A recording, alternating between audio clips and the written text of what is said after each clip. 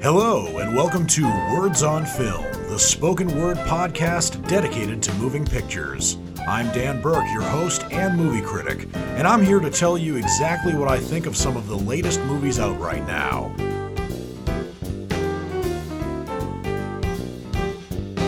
For today's show, I have a dilemma that I did not think I would have, or at least I haven't had for a good 2 years.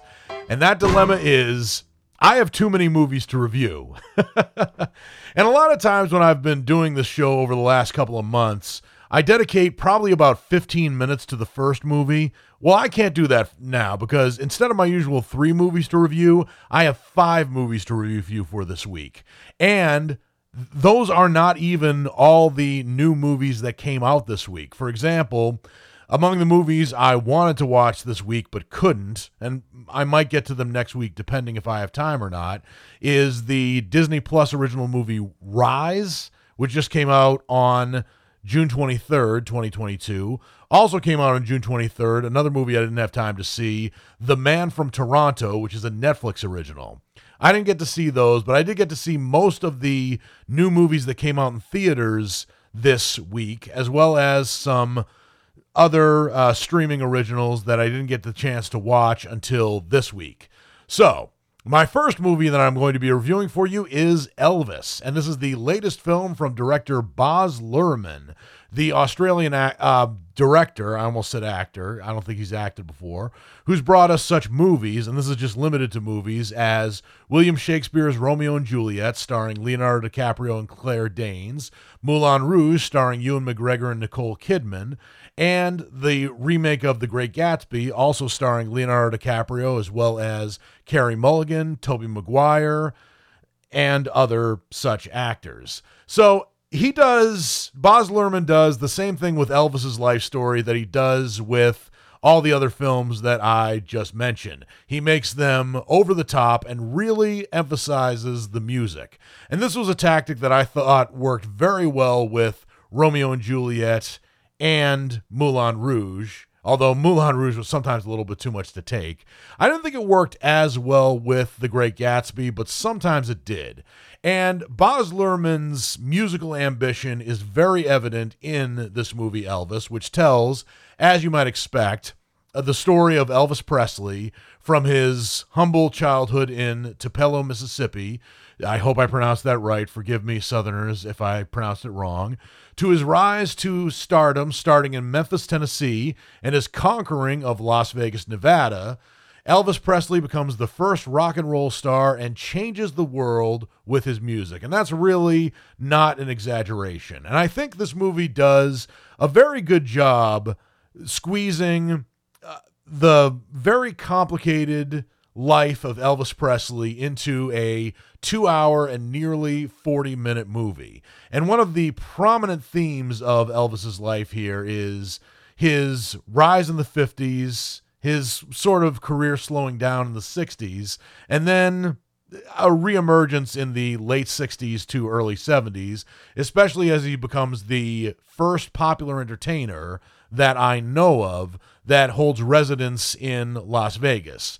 Or let me just make that a little bit more clear. He's the first rock and roll star to claim prominence as a stay-in entertainer in Las Vegas.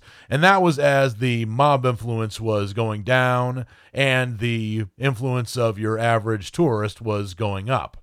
And his best friend and worst enemy during this rise to fame was his business manager, Colonel Tom Parker, who's played in this movie by Tom Hanks. And I should also note that Elvis in this movie is played by Austin Butler, and Austin Butler does an amazing job playing Elvis. Austin Butler is not a newcomer to acting, but he had me sold as Elvis when he was a young performer first starting out and during his last few years in Las Vegas in the late 1970s when Elvis was well past his prime. As a matter of fact, there's one scene where it shows Austin Butler in a lot of latex makeup, showing Elvis as he was old and, well, let's face it, fat, as he did his last poignant performance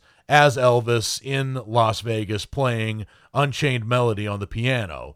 There's a scene at the very end where Austin Butler is playing Elvis, and then they show the real Elvis in the same show playing the same song, and I honestly could not tell the difference between the two. So Austin Butler is amazing here as Elvis. Tom Hanks, because he's the bigger star, gets top billing as Colonel Tom Parker, and frankly, I don't exactly know if Tom Hanks was right for the role of Colonel Tom Parker. Not only because this is the first role of Tom Hanks probably since Catch Me As You Can, where he doesn't play a particularly likable person, but he also has to be believable as somebody who is as influential, not only to Elvis, but to other people who are, for example, booking Elvis on stage or on TV, as the real Colonel Tom Parker undoubtedly was. And truth be told, I didn't know very much about Colonel Tom Parker as I was going into this movie. For instance, I did not know that Colonel Tom Parker is a native or was a native of the Netherlands, and he came to this country illegally when he was 20 years old. And his career really took off when he was in his 50s, and he discovered Elvis Presley while managing some other country music artists.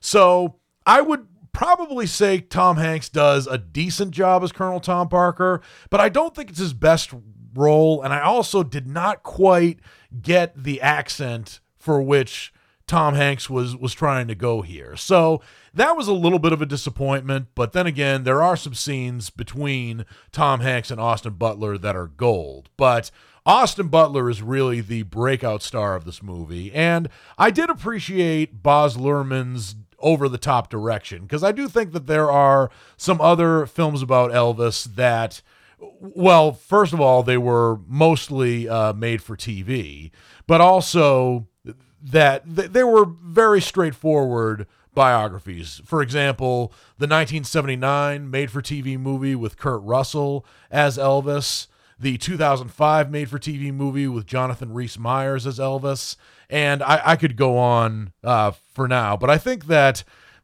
knowing Baz Luhrmann, he did right with the music being over the top and also some of the dancing and the choreography in this film. I think it worked for Baz Luhrmann's vision to a certain point. I do think that Baz Luhrmann can get a bit overly ambitious. For example, there are scenes where Elvis is going into the black part of New Orleans in the early 1950s, striking up a friendship with B.B. King, who in this movie is played by Kelvin Harrison Jr., who does a very good job playing the late B.B. King here.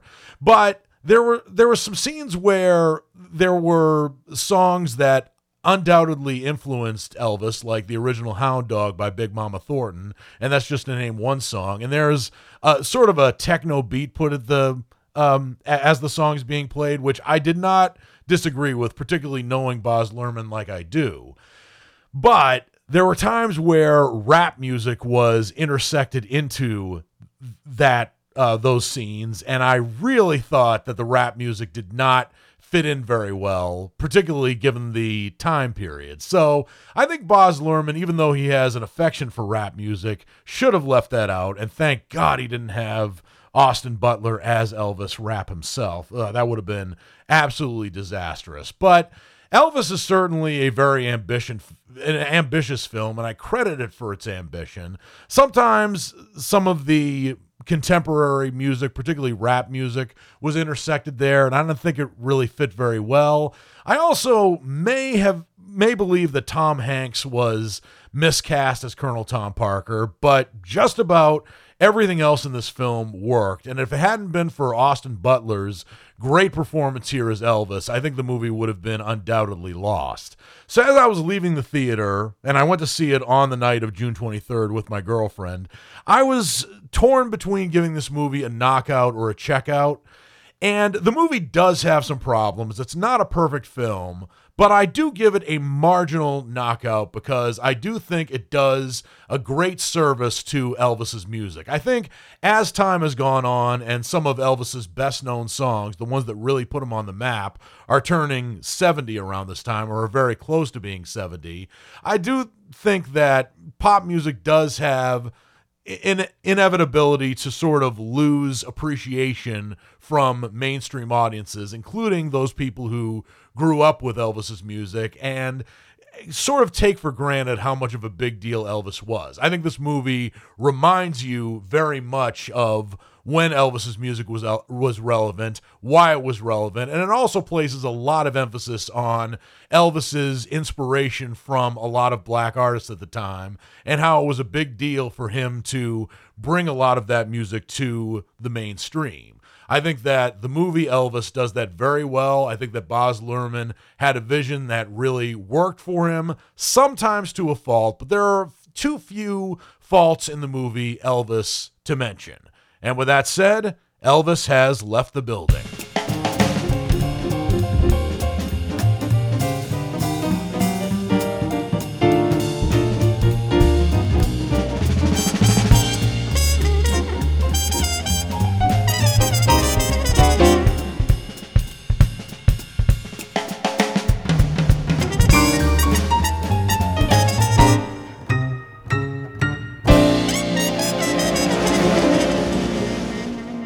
Welcome back to Words on Film, the spoken word show dedicated to moving pictures. I am your host and movie critic, Dan Burke. The next movie I'm going to be reviewing for you is The Black Phone, which is the latest from the horror movie juggernaut Blumhouse Productions, produced by Jason Blum and directed by Scott Derrickson, who has directed some films that have been horror-themed, such as The Exorcism of Emily Rose, which is more of a courtroom drama than a horror film, but it has some horror elements in it as well. He also directed Deliver Us from Evil and the original Doctor Strange movie, but he's back directing his first film since the original Doctor Strange. And The Black Phone is a movie that's not so much horror as much as it is suspense, but it certainly has some horror elements, but not necessarily where you would expect the horror elements to be. And it is about a 13-year-old boy whose name is Finney, and he's played by Mason Thames. His last name is spelled Thames, so I will presume that his last name is Thames. And after being abducted by a child killer who's played by Ethan Hawke and locked in a soundproof basement, which is every person's nightmare, not just every parent's nightmare, this 13-year-old boy, Finney, starts receiving calls on a disconnected phone from the killer's previous victims. And these previous victims, all of whom were adolescent or prepubescent boys, which all of a sudden, which is not a very pleasant topic in the slightest, but what would you expect from Blumhouse Productions? These boys give Finney a way to get out of this soundproof basement.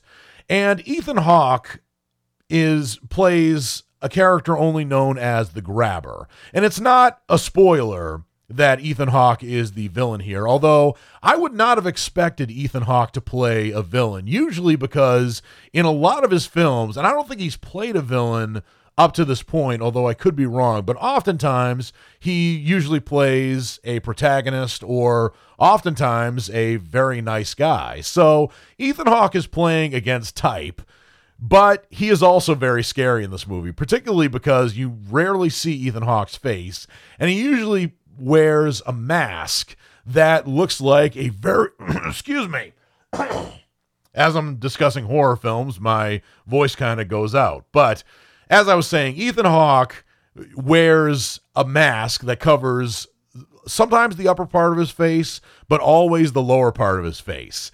And when he's in a good mood, he wears this mask that has a big, exaggerated Milton Berle-sized smile on it. And that's still pretty creepy because it's a big, big smile. But when he's not in a good mood, his frowning lower mask is also very scary. But what I really liked about this film was that Ethan Hawke was actually not the scariest part of this film. You would think he is, being a child abductor who's about to kill this poor boy Finney. But actually, I found that the calls from this disconnected phone from his 5 previous victims were also kind of scary and got me and made me flinch when I least expected it. But that's not to say that these spirits who are contacting Finney from this phone don't have good intentions. It's just really scary as their spirit comes back, and not just through the phone. There is a bit of a deus ex machina in this film where Finney has a sister named Gwen, who's played by Madeline McGraw, who has these psychic visions that enable her to conjure up clues to see where Finney was. And I actually didn't think that was entirely necessary. I actually thought that if the movie just focused on Finney being in the basement for most of the time and getting these clues from the phone itself, almost as if it was a black box or a one-act play, I think that would have been intriguing in and of itself. I didn't necessarily think that the sister was needed, let alone that she needed to have psychic powers. I thought that was a little too contrived. I also thought that, Jeremy Davies playing Finney and Gwen's father, Terrence, who is an alcoholic, and his transformation as a character, I thought, was a little unnecessary. Plus, Jeremy Davies sometimes plays a little too over the top, and I did think that his over-the-top performance here was not entirely necessary either. But the scenes between Mason Thames and Ethan Hawke are very chilling and very scary. And it turns out there is another character who is kind of the town conspiracy theorist. And this, by the way, takes place in 1976 when conspiracy theorists were a bit more endearing than they are now. Now conspiracy theorists are just plain annoying, and even more annoying than the town conspiracy theorist here, whose name is Max, who's played by James Ransone. But actually, the connection between Max and this child abductor is actually a decidedly good twist, without giving away too much. But The Black Phone, I think, was one of Blumhouse Productions' most legitimately scary movies so far this year. And scary movies are Blumhouse Productions' bread and butter for sure. So I give The Black Phone a high checkout because I did think that Ethan Hawke, I did not expect him to be scary, especially because he usually plays a good guy or a nice guy. But here he is legitimately scary, and I would not have expected that. I thought Mason Thames did a great job playing Finney. I think that Madeline McGraw is a good actress, and she plays the role as his sister very well. But her being psychic and having these clairvoyant dreams, I thought added a bit too much of contrivances to this movie. But it was a good call for this movie to take place in the 70s, because if this movie took place present day with most people having smartphones, I think this case would be solved probably in a couple of minutes. So The Black Phone, I think, worked when it stuck to what it was good at, but when it incorporated archetypes that were more like stereotypes and added certain deus ex machinas, it didn't quite work. But when it worked, it really worked.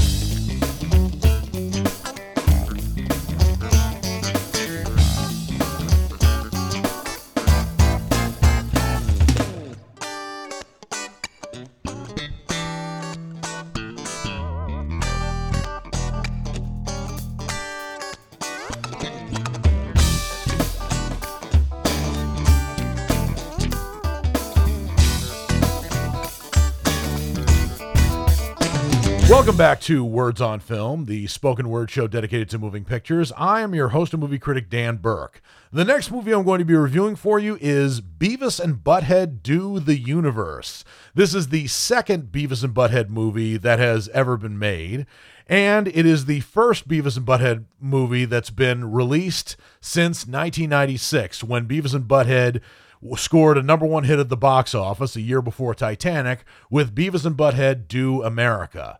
And Mike Judge came back not only to co-write the story and the screenplay, but he also voices many of the characters, including Beavis and Butthead both. And in this movie, Beavis and Butthead are back, although they are back in the year 1998, where they accidentally set their gymnasium on fire during a science fair. Not that they particularly care. They are brought to court. They are found guilty, but by a very sympathetic judge who is probably not thinking very clearly. He sentences Beavis and Butthead to space camp at the Johnson Space Center in Houston, Texas. But after being blasted off in a NASA space mission to Mir, but Mir is no longer in the Earth orbit right now. Now the International Space Station is. But back in 1998 it was. Beavis and Butthead, as you would imagine, botched the mission. And they are also excommunicated from their space shuttle by their more experienced astronauts, including one particular astronaut whose name is Serena Ryan, and she's voiced by Andrea Savage. And Beavis and Butthead are on this mission under the false pretenses that they're going to have sex with Serena Ryan when they are in space. Obviously, that doesn't happen, but Beavis and Butthead are expelled from their space shuttle in a way that doesn't really make sense when I'm describing it, but it makes perfect sense in the movie. And while they are suspended in animation, no pun intended, in outer space, they're actually sucked into a time portal, which brings them back to Earth, but back in the year 2022. So you have Beavis and Butthead, who are still teenagers, because it would be really, really sad to see Beavis and Butthead in their 40s and 50s. But they are adjusting to the year 2022 while still on their mission to have sex with Serena Ryan. And this movie is... The tagline of this movie is the dumbest science fiction movie ever made, which may or may not be true, but it is undoubtedly the funniest.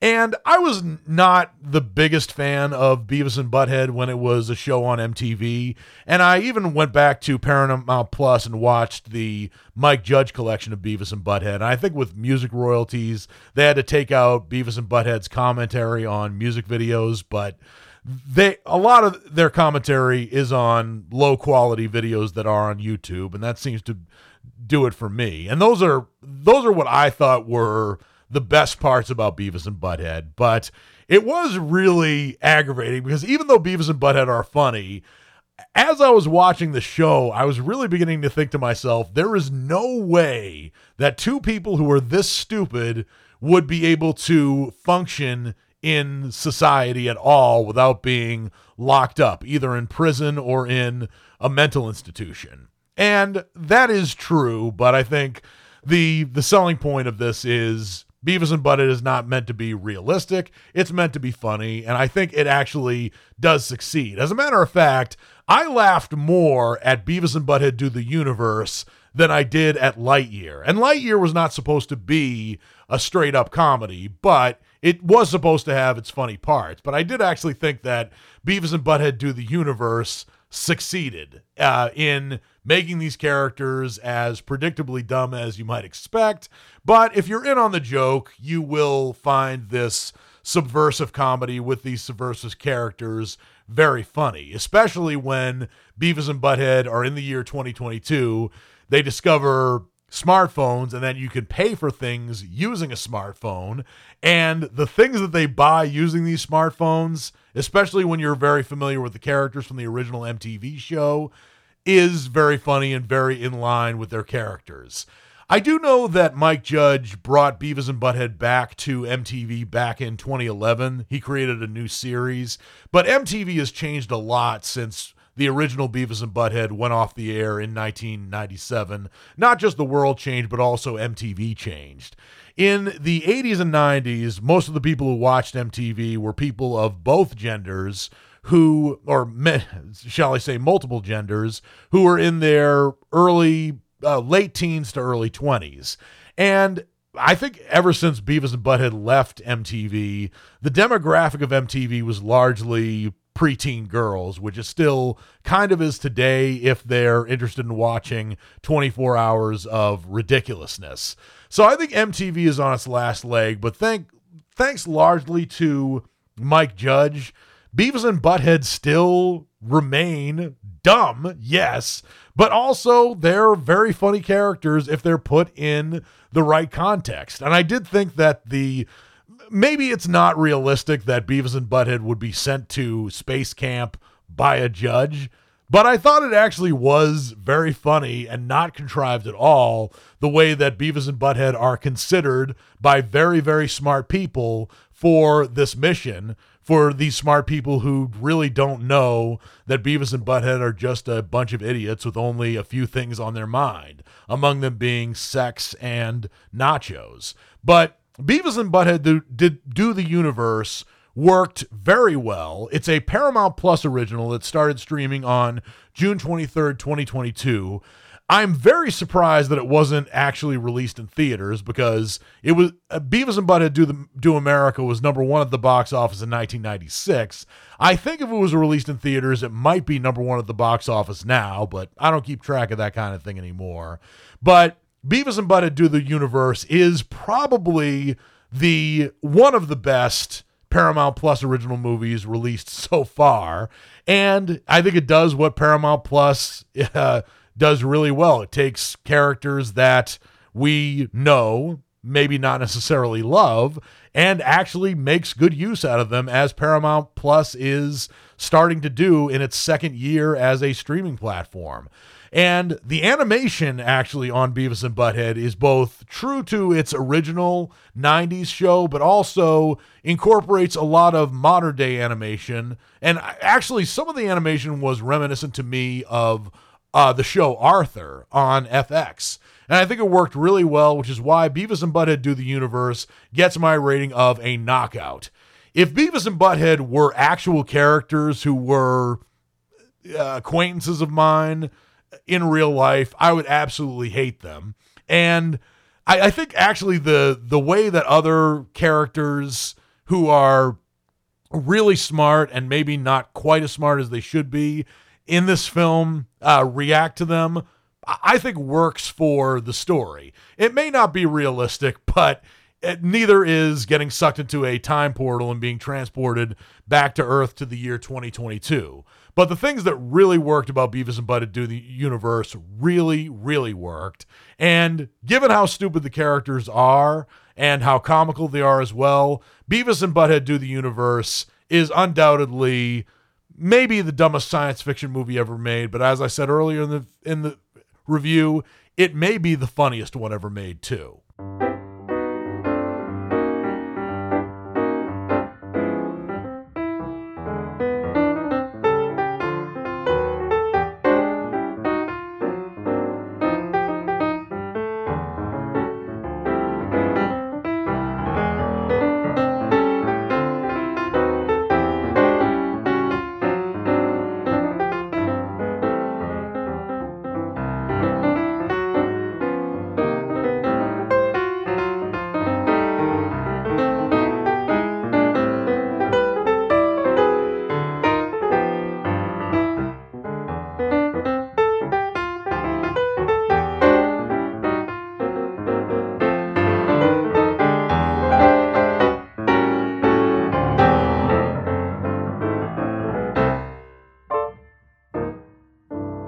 Welcome back to Words on Film, the spoken word show dedicated to moving pictures. I am your host and movie critic, Dan Burke. The next movie I'm going to be reviewing for you is Cha-Cha Real Smooth. This is a film that is out in select theaters now, but it was originally released on Apple Plus on June 16th, 2022. Because I don't have Apple Plus as a streaming platform, i.e. I don't subscribe to it, but I'm considering subscribing to it considering that the movies that have been released on Apple Plus have been pretty high quality, including but not limited to Coda, which won Best Picture this past year at the Oscars.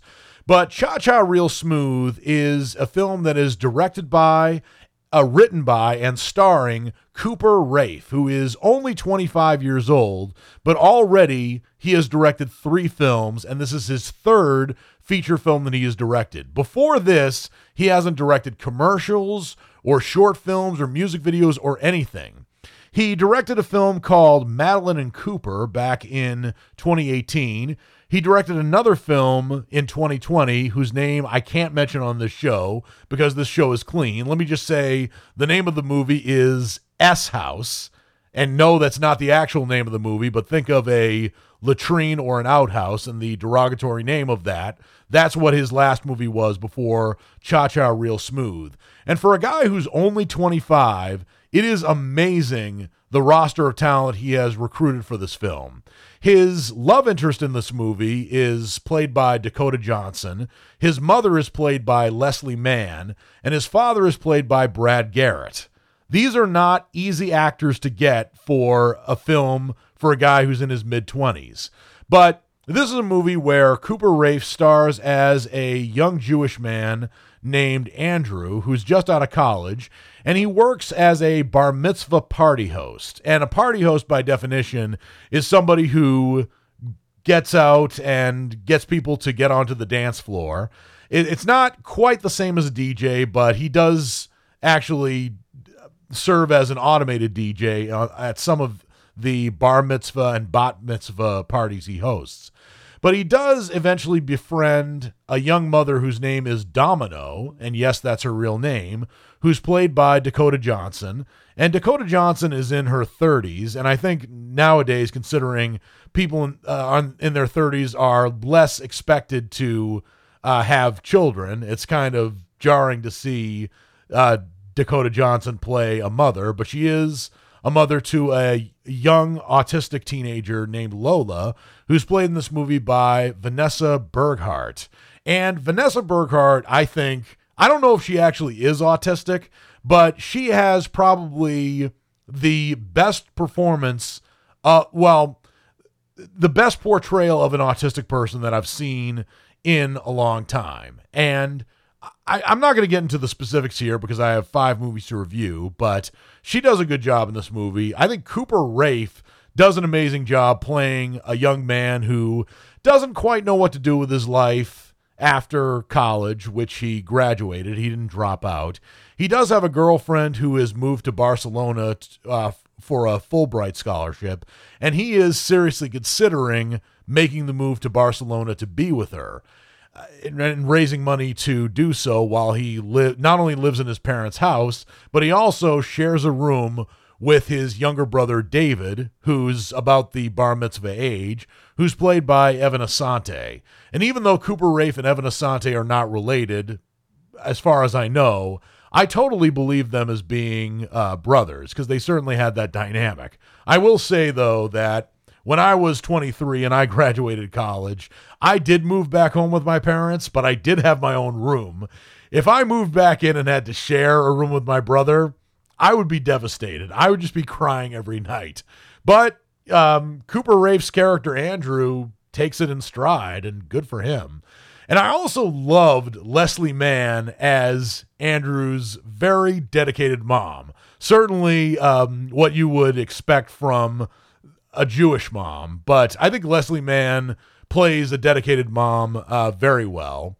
And Brad Garrett plays the stepfather of Andrew. He might be the biological father of David, but I also think the dynamic between Andrew and his stepfather, Greg, is very realistic. They're not always on edge, and they don't hate each other, but they also don't see eye to eye in a way that I think is particularly realistic of the relationship between step parents and stepchildren, particularly well-meaning step parents. But the driving force of the story is the relationship between Andrew and Domino, i.e., Cooper Raiff's character and Dakota Johnson's character.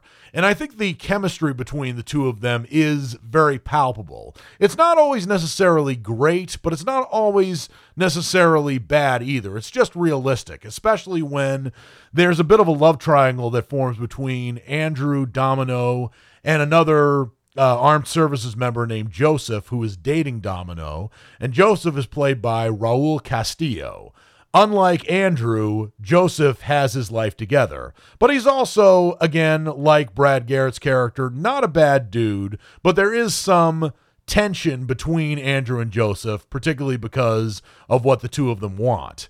And I also think that the movie begins very well by showing Andrew as a 13-year-old boy and sets the story up very well regarding how he falls in love with various people and why he falls in love with various people. And it also sets the tone of the relationship, the strong bond between Andrew and Andrew's mom, again played by Leslie Mann. And Leslie Mann, by the way, does not have a character name. She is only known as Andrew's mom, but she doesn't necessarily have to be. But with that said, I think that Leslie Mann does make her a very strong and very realistic character as well. So Cha-Cha Real Smooth, which is the title of the film, is certainly based on the Cha-Cha Slide, which is a very popular dance that's played at weddings, reunions, bar mitzvahs, bat mitzvahs, you name it. And I think that actually works as the title of the film, particularly where the Cha-Cha Slide comes in a very convenient way in this movie as well. But I have to give kudos to Cooper Raiff for directing and writing this original film when there are people his age in film school who are dreaming of making a movie like this. And I haven't seen Cooper Raiff's first two films, but based on this film, I don't necessarily have to. He's off to a great start as a writer, a director, and an actor. And I would imagine that given that he doesn't remember the year 2000, he probably makes this film the same way other young filmmakers make theirs films, which is he probably shot this film on an iPhone or an iPad, but he really subscribes to that Robert Rodriguez philosophy of if you want to make a movie, go out and make one, and that is commendable. Fortunately, he also made a great film here, which is why I give Cha-Cha Real Smooth my rating of a knockout. I was very impressed by Cooper Raiff. I was very impressed by Dakota Johnson, who I've always admired as an actress in any movie she's been in, except for the ones that start with the words 50 Shades. And this movie is certainly no exception. It's fun in some parts. It's devastatingly dramatic in some parts. But Cooper Raiff, as a filmmaker, brings that balance really well, and that is very unusual for a filmmaker who is 25.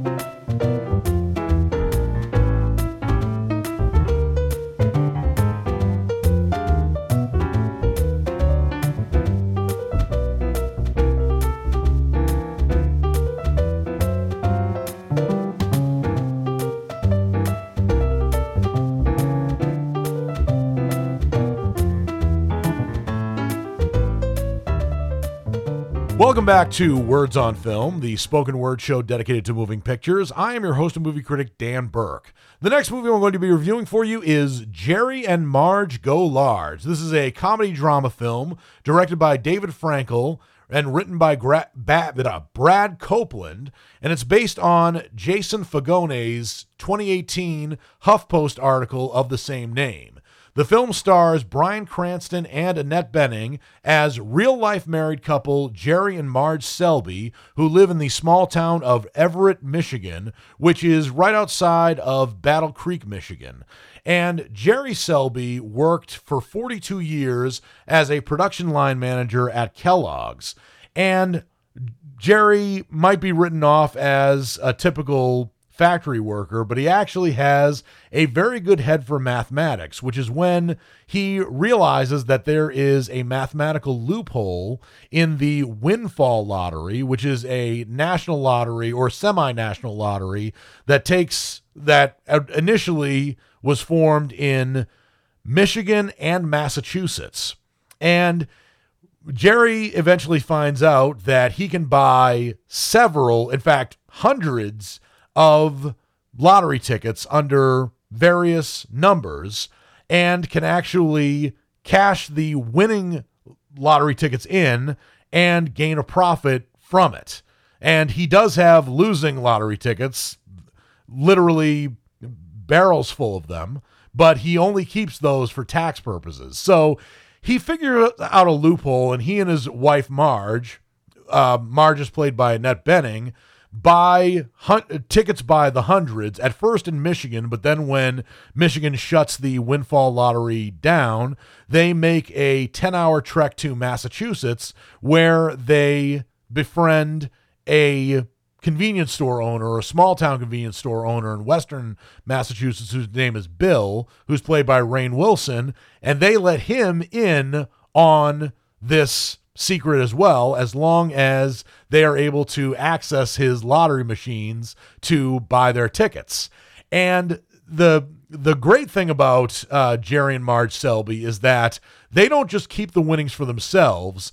They use their money to revive their small town. But eventually they come into, or they reach some, let me just say, there's another Harvard student who also discovers this loophole, and that causes friction between these small town folks and these cocky Harvard students who are also very smart. And I also should note that what Jerry and Marge Selby did during the windfall lottery was not illegal, because after all, the lottery says, please play responsibly, but it doesn't tell you how many tickets you should buy. And they purchase a substantial amount of tickets. They save the tickets just in case they get audited, which, given the fact that they make millions, there's a very good chance of them being audited. But what they're doing is not illegal. And I think that Bryan Cranston and Annette Bening make a believable married couple, but they also make a couple whom you want to root for throughout the film. And that really doesn't fade away as this film takes place. So Jerry and Marge Go Large premiered at the Tribeca Film Festival on June 15th, 2022, and was released only on Paramount Plus on June 17th, 2022. And I think, depending on your taste in movies, Jerry and Marge Go Large may be the breakout movie that Paramount Plus might need to be taken seriously as a streaming service, especially amongst the other giants like Netflix or Hulu. I think that kids, maybe not kids, but older teens to people in their 20s and 30s would subscribe to Paramount Plus for Beavis and Butthead Do the Universe, and they won't be disappointed when they see the movie. But people who remember Beavis and Butthead when it premiered on MTV and got caught up on the controversy might not want to see that film, but they probably will want to see Jerry and Marge Go Large, especially with a great leading performance by Bryan Cranston and Annette Bening, with excellent supporting performances by Rainn Wilson, Larry Wilmore, Michael McKean, and Anna Camp, amongst other people. But it's a movie about underdogs. It's also a movie about small town working class heroes, and it works incredibly well. And it's also kind of a sort of a con artist film, but it's not exactly a con artist, but it's also largely a feel-good film. And I think arguably this film might be the best of Bryan Cranston and Annette Bening's career. And Bryan Cranston, of course, this wasn't his first role, but it was certainly his breakout role as Walter White in Breaking Bad, who starts out with the right intentions, but eventually grows evil as the show progresses. But thanks to Bryan Cranston's largely charismatic performance, you are rooting for him, and you might feel bad as you're rooting for him as Breaking Bad progresses. You won't feel bad for rooting for Bryan Cranston in this film. And Bryan Cranston, unlike other TV anti-heroes like James Gandolfini, has chosen his film chosen his films as a leading actor very well since Breaking Bad has ended, and Jerry and Marge Go Large is no exception, which is why I give Jerry and Marge Go Large my rating of a knockout. This is a film that came out a week ago, and I didn't get a chance to review it for you on last week's show because I didn't have time, but I'm so glad I was able to review it for you for this show because it's great to see Paramount Plus investing in really exciting and original films like Jerry and Marge Go Large and Beavis and Butthead Do the Universe that will appeal to a wide array of demographics. But Jerry and Marge Go Large is overall a feel-good film, but also a very exciting film, and it's one that makes you root for the underdog. And I've just spoken enough praise about this film. It's definitely worth the Paramount Plus subscription price, if only for a month.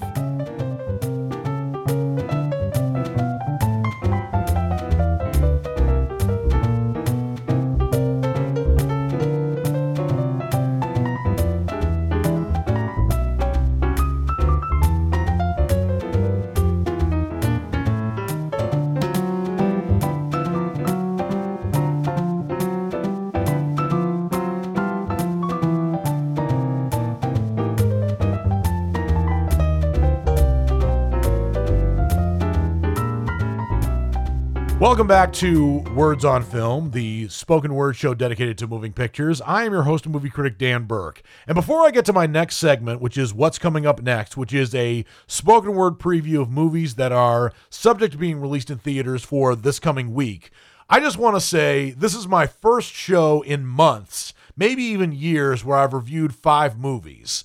And I thought that I was going to run out of time talking about these films. But fortunately, I didn't. And I'm going to strive to try to see 5 movies per week from now on. I may not always succeed, but I will keep those reviews down to 10 minutes as opposed to going off on the deep end like I have been since I moved to Nashville, and with a radio station that's not quite as well programmed as my previous radio station, Boston Free Radio, where I kept my talk breaks to a good 7.5 minutes. I'm going to strive to do that from now on. But Radio Free Nashville has largely been good to me. They've been giving me a platform, and I'm thankful to them, especially given that I'm not just hosting a radio show, I'm working on a dream, and I will continue to work on that dream. But now it's time for my next segment, which is What's Coming Up Next. This is a spoken word preview of movies that are subject to being released in theaters for the week of June 26th through July 1st, 2022. And just in time for the 4th of July weekend, the biggest movie that is going to be released in theaters this coming week is Minions: The Rise of Gru. This is the second Minions film, and the second prequel to the Despicable Me franchise. And Illumination is milking the Despicable Me movies for what they're worth. I've seen the first Despicable Me film. I haven't seen the second or the third one. I've seen the Minions film, and, it is what it is. And Minions: The Rise of Gru is a movie that I will see. And it tells the untold story of one 12-year-old's dream, that is Gru, to become the world's greatest supervillain. And this movie has these yellow creatures who some find endearing, other finds obnoxious, who speak this weird mix of Japanese, Spanish, and English, which I call Jap Spanglish, throughout the film. Steve Carell reprises his role as Gru, even though he's playing a 12-year-old. And also in this movie is Taraji P. Henson, Jean-Claude Van Damme, and interestingly enough, this is not the first cartoon character that Jean-Claude Van Damme has voiced. Also Michelle Yeoh, Dolph Lundgren, Lucy Lawless, Danny Trejo, Alan Arkin, Julie Andrews, RZA from the Wu-Tang Clan, Russell Brand. This is a killer roster of voice actors here. A lot of great ones here. So I haven't been entirely impressed with the Minions films. I know that little kids love them, but I could go one way or the other with them. But rest assured, I will see Minions: The Rise of Gru, and I will review it for you on next week's show. Another movie that is subject to be released in theaters on July 1st is a movie that's called Attack on Finland. And this is a movie that is foreign, and it is about Finland's Independence Day celebration on December 6th that is crudely interrupted by attack on the presidential palace, and a set of distinguished guests are taken as hostage. But security service officer Max Tanner, who's played by Jasper Pakanin, is set as the negotiator of the hostage crisis.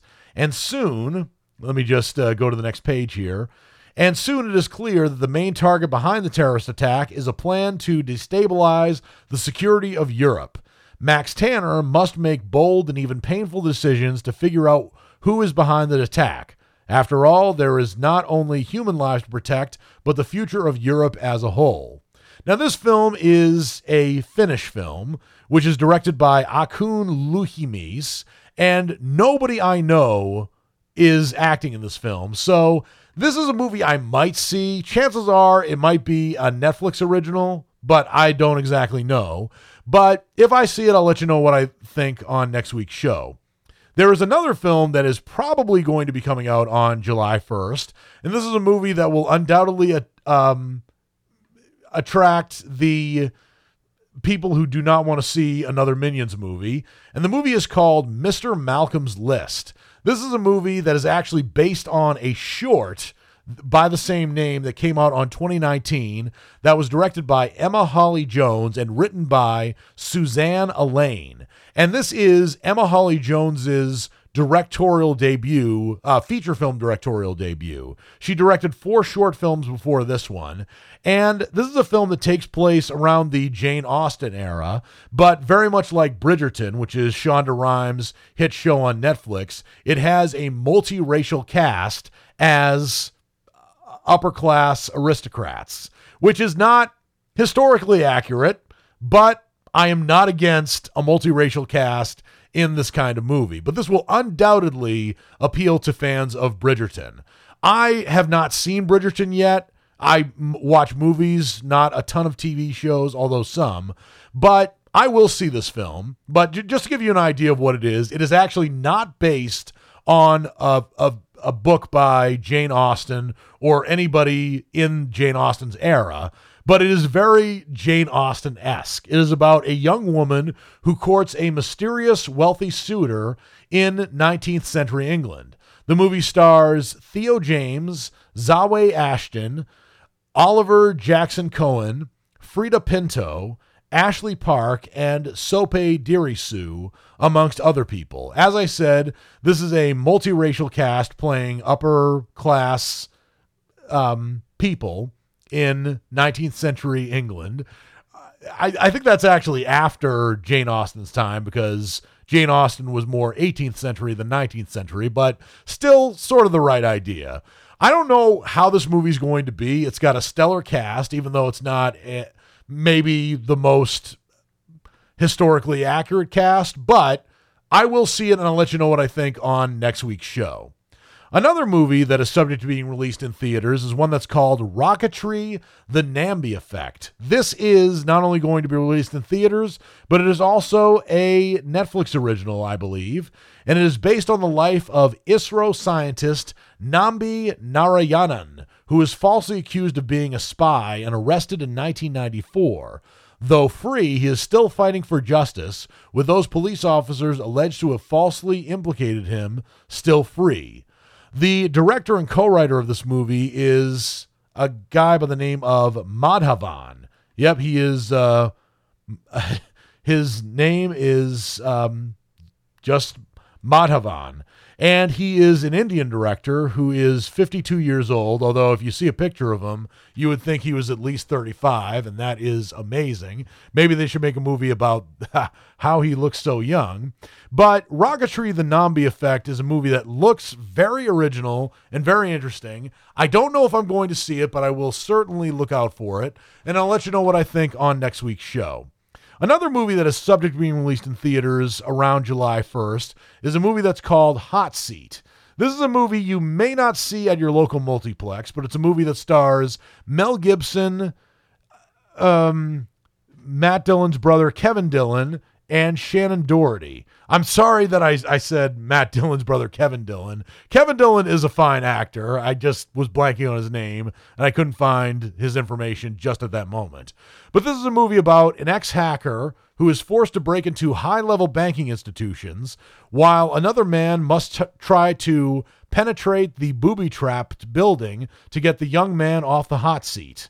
This is a movie that is not coming out on streaming as far as I know, but it would probably benefit the film because it is unlikely that this movie would become a hit, especially on July 4th weekend. But if I see the movie, and that's a big if, I'll let you know what I think on next week's show. Well, that's all the time I have for this episode of Words on Film. I always love talking about movies, and I hope you liked what you heard. If you did, please subscribe and rate the show and leave comments if you can. I would love to get your feedback, even if it's more criticism than praise. This has been Words on Film. I'm Dan Burke, and until my next episode, I'll see you at the movies.